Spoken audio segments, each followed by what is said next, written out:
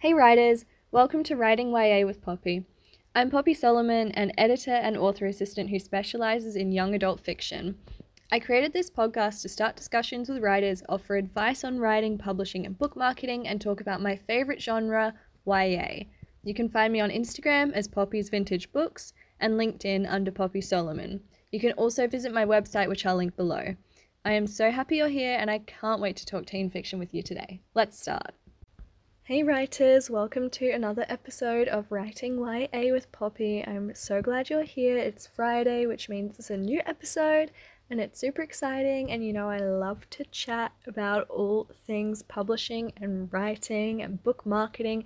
And if you have any requests of things that you might want me to talk about on this podcast, please do let me know. Please get in touch and tell me what you think about the podcast and what you want to hear from me, or maybe the sorts of people you would want me to interview and who you want to hear from. So let's make this a more interactive experience rather than just me talking into my phone.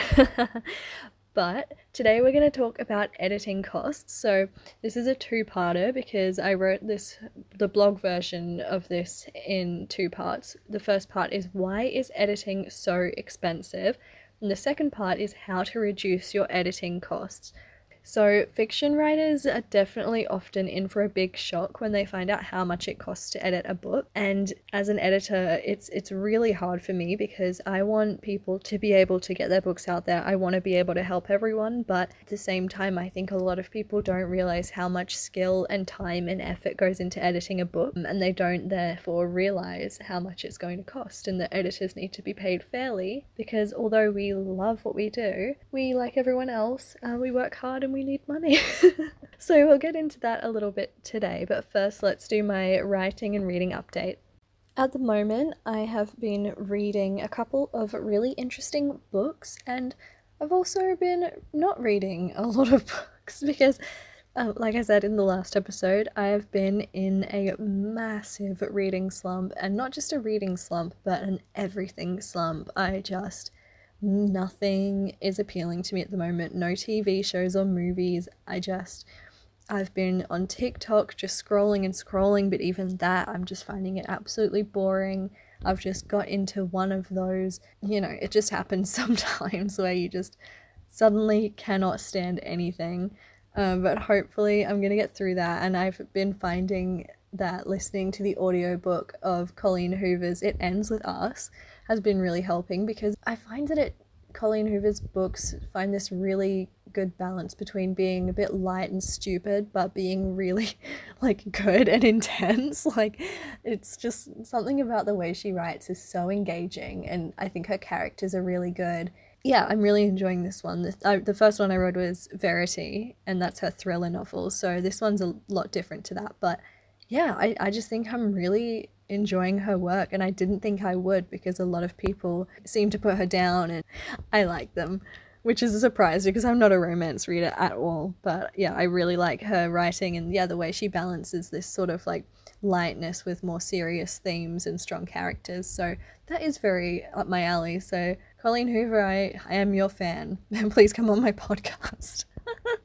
Yeah, so that's the audiobook that I'm reading at the moment. I'm trying to do a mix of always having a few books going at a time. So I have an audiobook, a physical book, and often a non-fiction book as well, and maybe even an ebook because I like a lot of different formats and options.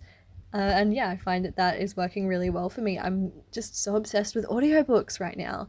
And yeah, they really, really help me get out of a slump because I just put them on while I'm doing something else and I'm still reading a book without feeling like I'm reading a book. It's awesome. So yeah, really, really loving that. I'm also reading, I got about halfway through the Thursday Murder Club, and I could not go on. It just wasn't, I can see why people like it, but for me, I just really could not get into that book. I didn't connect with the characters. I didn't connect with the story. I didn't care about the mystery. And I just felt like it jumped around a lot. There were too many characters, and I didn't even dislike it enough to want to finish it. I just felt absolutely nothing but bored while I was reading it. And I know a lot of people do love it, so nothing against the book. It just mustn't be for me. But yeah, I had to give that one a little DNF. So now I've started on Grey Veil, which is Lynette Noni's fourth book in the Madoran Chronicles, and so I wasn't a huge fan of the third book, but I did like the first and second. So yeah, I'm excited to get into Grey Veil because I've been told it's her best one in that series, and it's always nice reading books by a local author, which is really fun. I've also been reading Word Slut, which I can't remember the author's name now, but it is, wow, it is so good. It's all about feminism and language and how gender and language all sort of mix up together and how different things affect different things in our culture. And it's just a really, really cool little feminism dictionary handbook. Highly recommend it because it talks all about, gendered language and what we need to change and how we need to be careful what we say and how the things that we talk about really impact who we are and how society works in our culture. So that is a really, really good book that I think everyone should read, but especially writers, because what we do is working with language. So it is really, really important that our language is inclusive and we're not causing more problems than solutions when we're saying things. It is really, really important, especially if you're in the YA space, which most of us here are.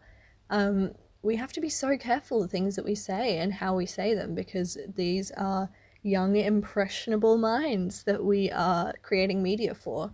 So it is really, really important that our language is correct and respectful and responsible to our teen readers and to everyone. So yeah, highly recommend Word Slut.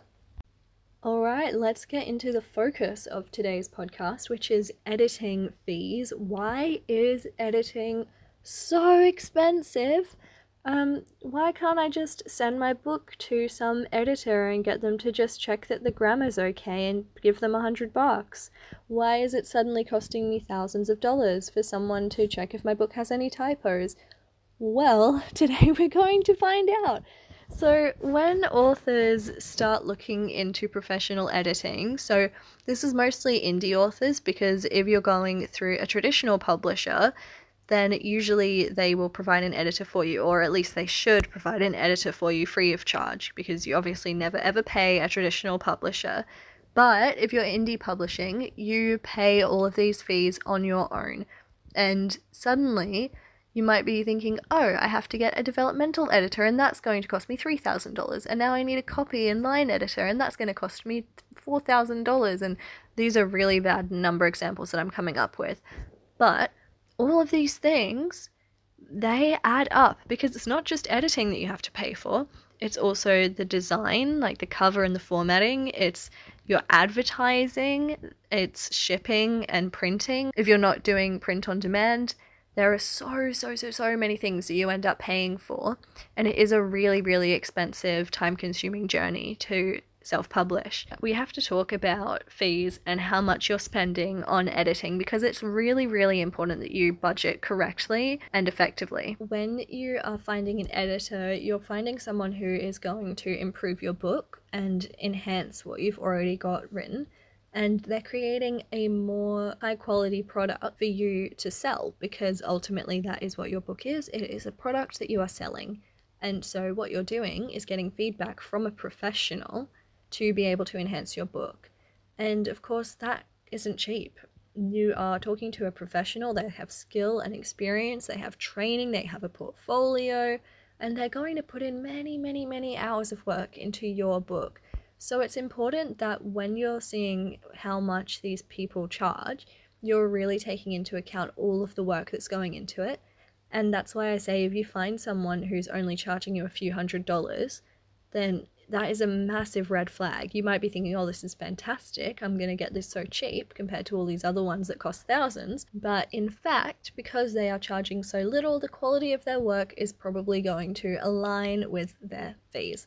So they might not be as qualified, they might not have as much experience, they might just be doing a quick skim read, picking out a few typos and then sending it back. And if you're a first-time author who doesn't know a lot about the industry, you might not realize that this person is actually completely scamming you, because you might just think, oh, this is what an editor does. We're definitely going to go over all of these things and how you can find the right editor for you, because it is so important that you are getting, like I said in the last episode, which I definitely recommend you go back to. It's so important to get a sample edit done so that you can make sure that the editor that you're with, their price aligns with the quality of their work and your budget.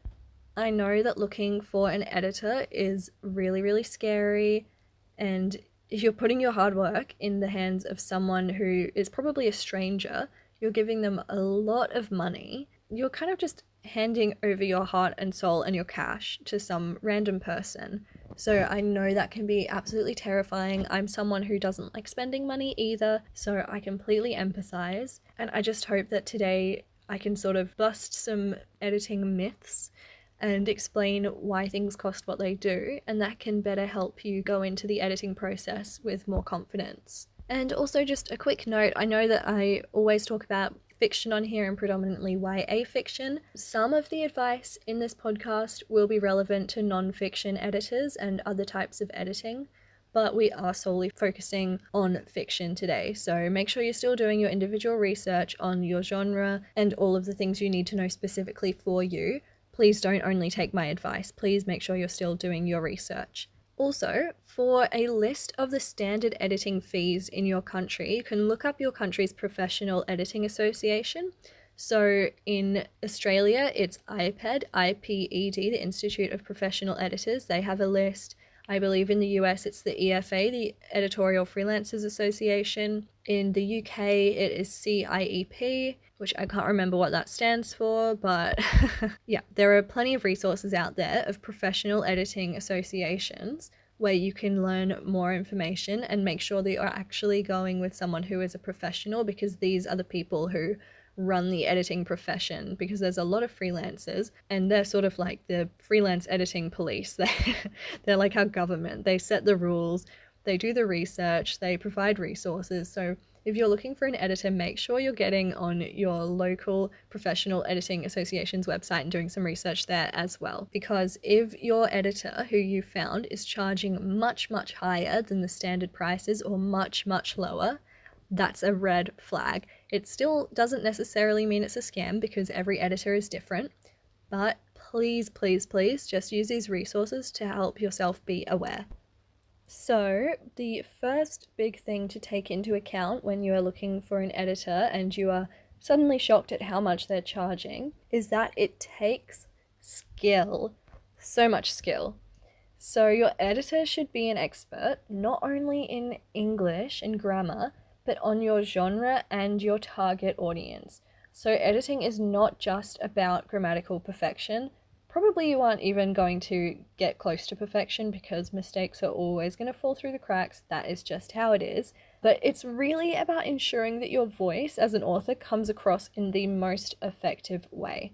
So understanding your voice, your characters, your themes, your intentions with the story, all of these things mean that an editor needs a lot more skills than just knowing basic English rules. They need to know how to break the rules to create voice and story and characters. So this is not a skill that just pops up out of nowhere and magically exists in the minds of every editor. Learning to cultivate an author's voice takes training and practice. An editor is not just someone who has a good eye for detail, although that is of course a huge important part of it. They're someone who has an education in editing and fiction and experience working with your genre.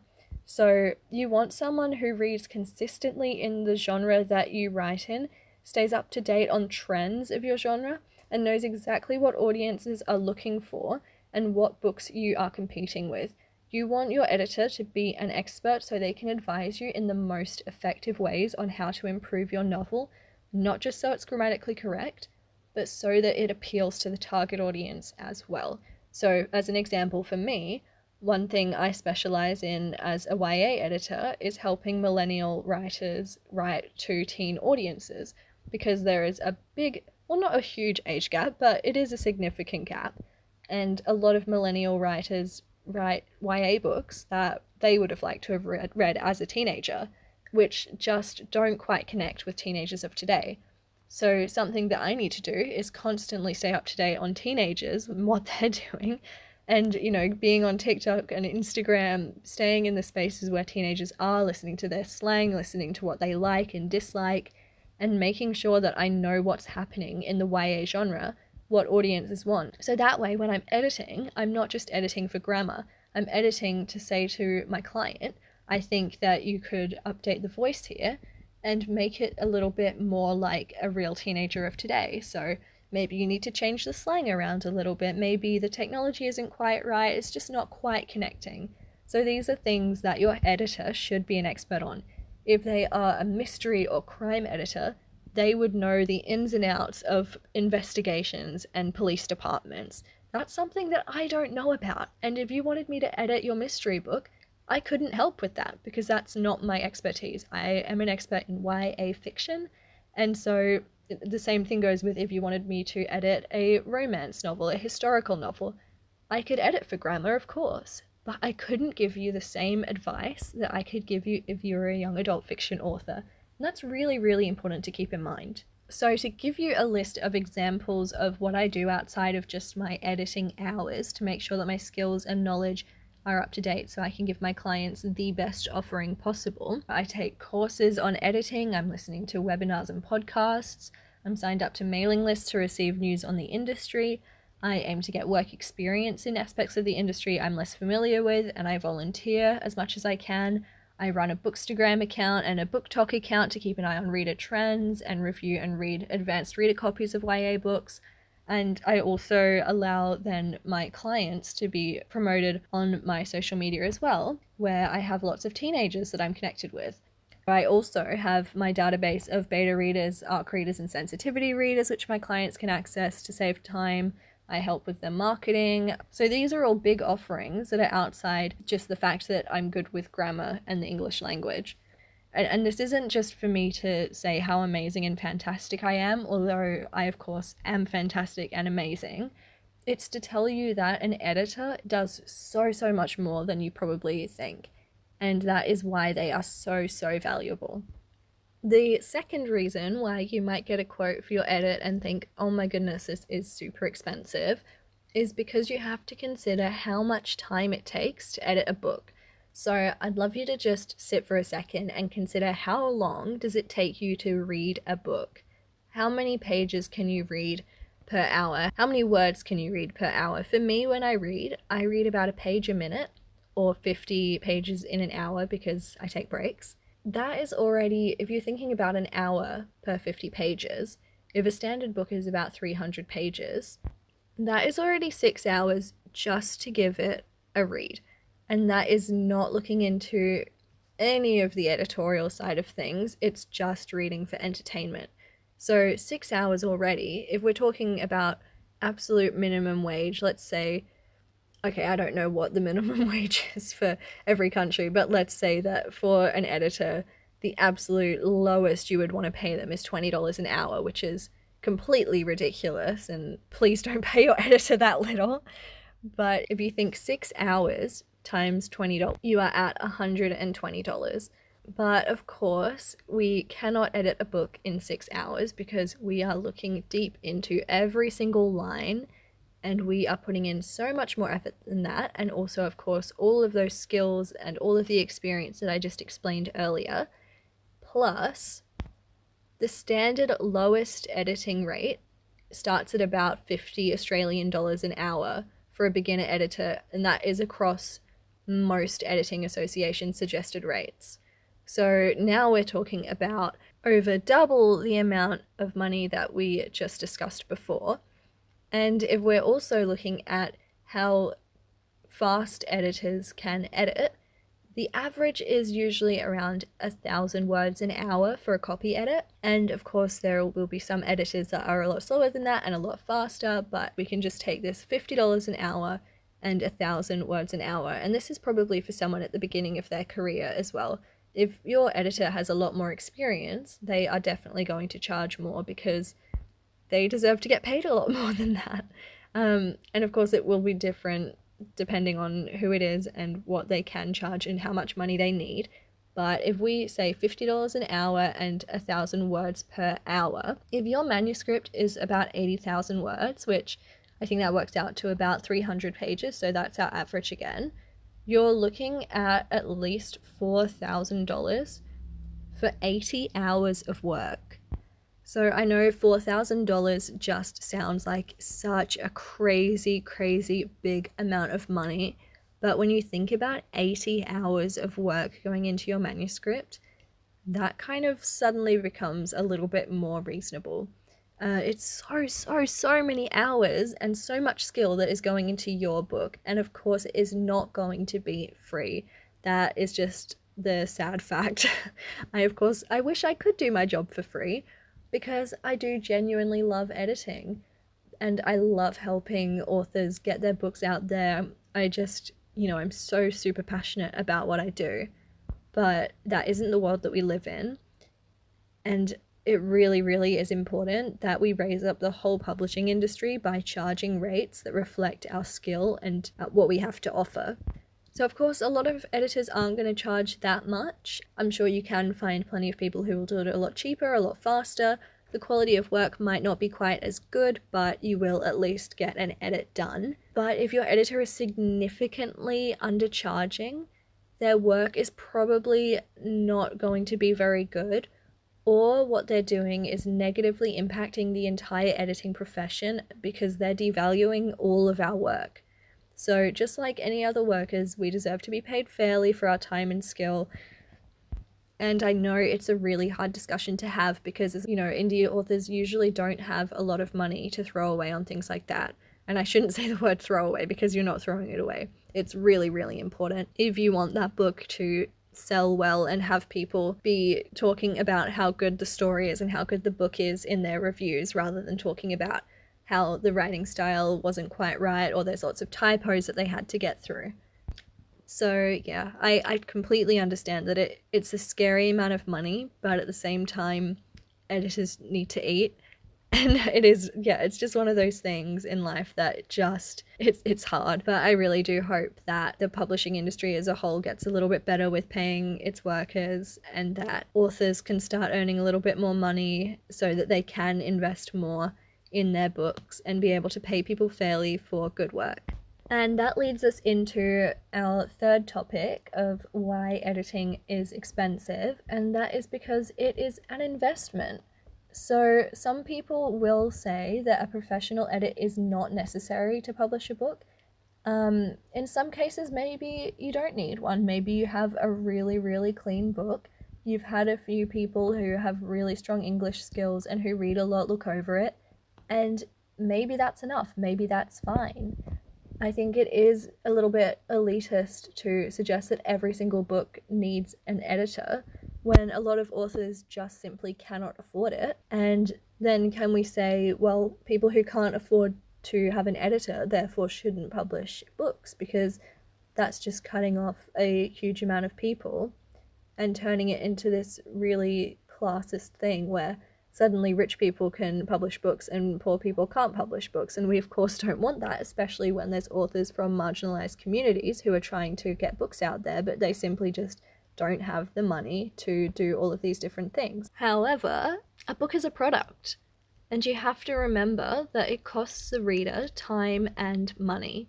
So this is a really, really hard debate for me to decide which side I'm on with, because on the one hand, I have to think about the author and how we shouldn't be gatekeeping publishing with all of these big costs and saying that if you can't afford it, then you shouldn't be allowed to publish. But at the same time, I have to be on the side of the reader as well and say if they're spending money on a product, they deserve to have a good product.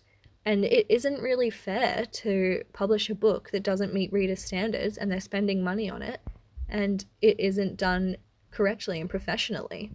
A book that is full of confusing writing, distracting typos, and plot holes is just simply going to be really, really difficult for readers to enjoy because they just won't be able to read the story if they're being distracted the entire time. There are conventions and rules in the English language, and I do believe that the rules are made to be broken, but readability is very, very important because you don't want your reader to be thinking about where the commas are or how you spell things or formatting of the book or things like that. You want the reader to be completely immersed in the story. And when there are so many books already out there that are well polished and have good covers, good editing, all of these things, Having a book that isn't well polished is not going to stand out from the crowd. And if it does, it might not be in the way that you want. So if you're skipping any of these important, costly phases of publishing, this is unfortunately going to cost you in the long term, which is why I see editing as an investment. The better product that you release, the better the reception that it's going to receive. You're going to get better reviews, and therefore you're going to make more sales. So this helps you in the long and the short term. So if you are suddenly freaking out, and I'm so sorry if you are, about all of these big costs, although I hope I've explained it all a little bit better for you so it's a little less scary and you feel a bit more educated about what you're going into. Next week, we're going to talk about how to reduce your editing costs. So I'm going to go over all the different ways that you can save money. I'm going to tell you about different options that you have for editing and just make it all a little bit clearer so that if you know that you absolutely cannot afford the standard editing rates, there are things that you can do to still polish off your book to at least a publishable standard, even if it might not be as good as you want it to be. And I'm going to teach you that you can still get a really good edit, but you can save your editor time by self-editing your book first. And that means that you're going to have to pay a lot less because you'll be providing them a much cleaner manuscript as well. So thank you so much for listening to another episode. I really do hope that I've educated you a little bit on editing and what it is and how it helps books and writers and how all of these things come together, and the fact that we all love books and we also all want money so we can eat, because that is the society that we live in. So I hope that this all made sense. If you have any questions, please feel free to reach out to me and we can have a chat and I can just explain anything. You can reach out to me on social media or by my email or my website. All of my links will be below. So I'll see you next time. Thank you. Thanks so much for listening to the Writing YA with Poppy podcast. To chat with me or to get more writing, publishing, and book marketing tips, you can follow me on Instagram, LinkedIn, or visit my website. I'll link them all below. See you soon and happy writing.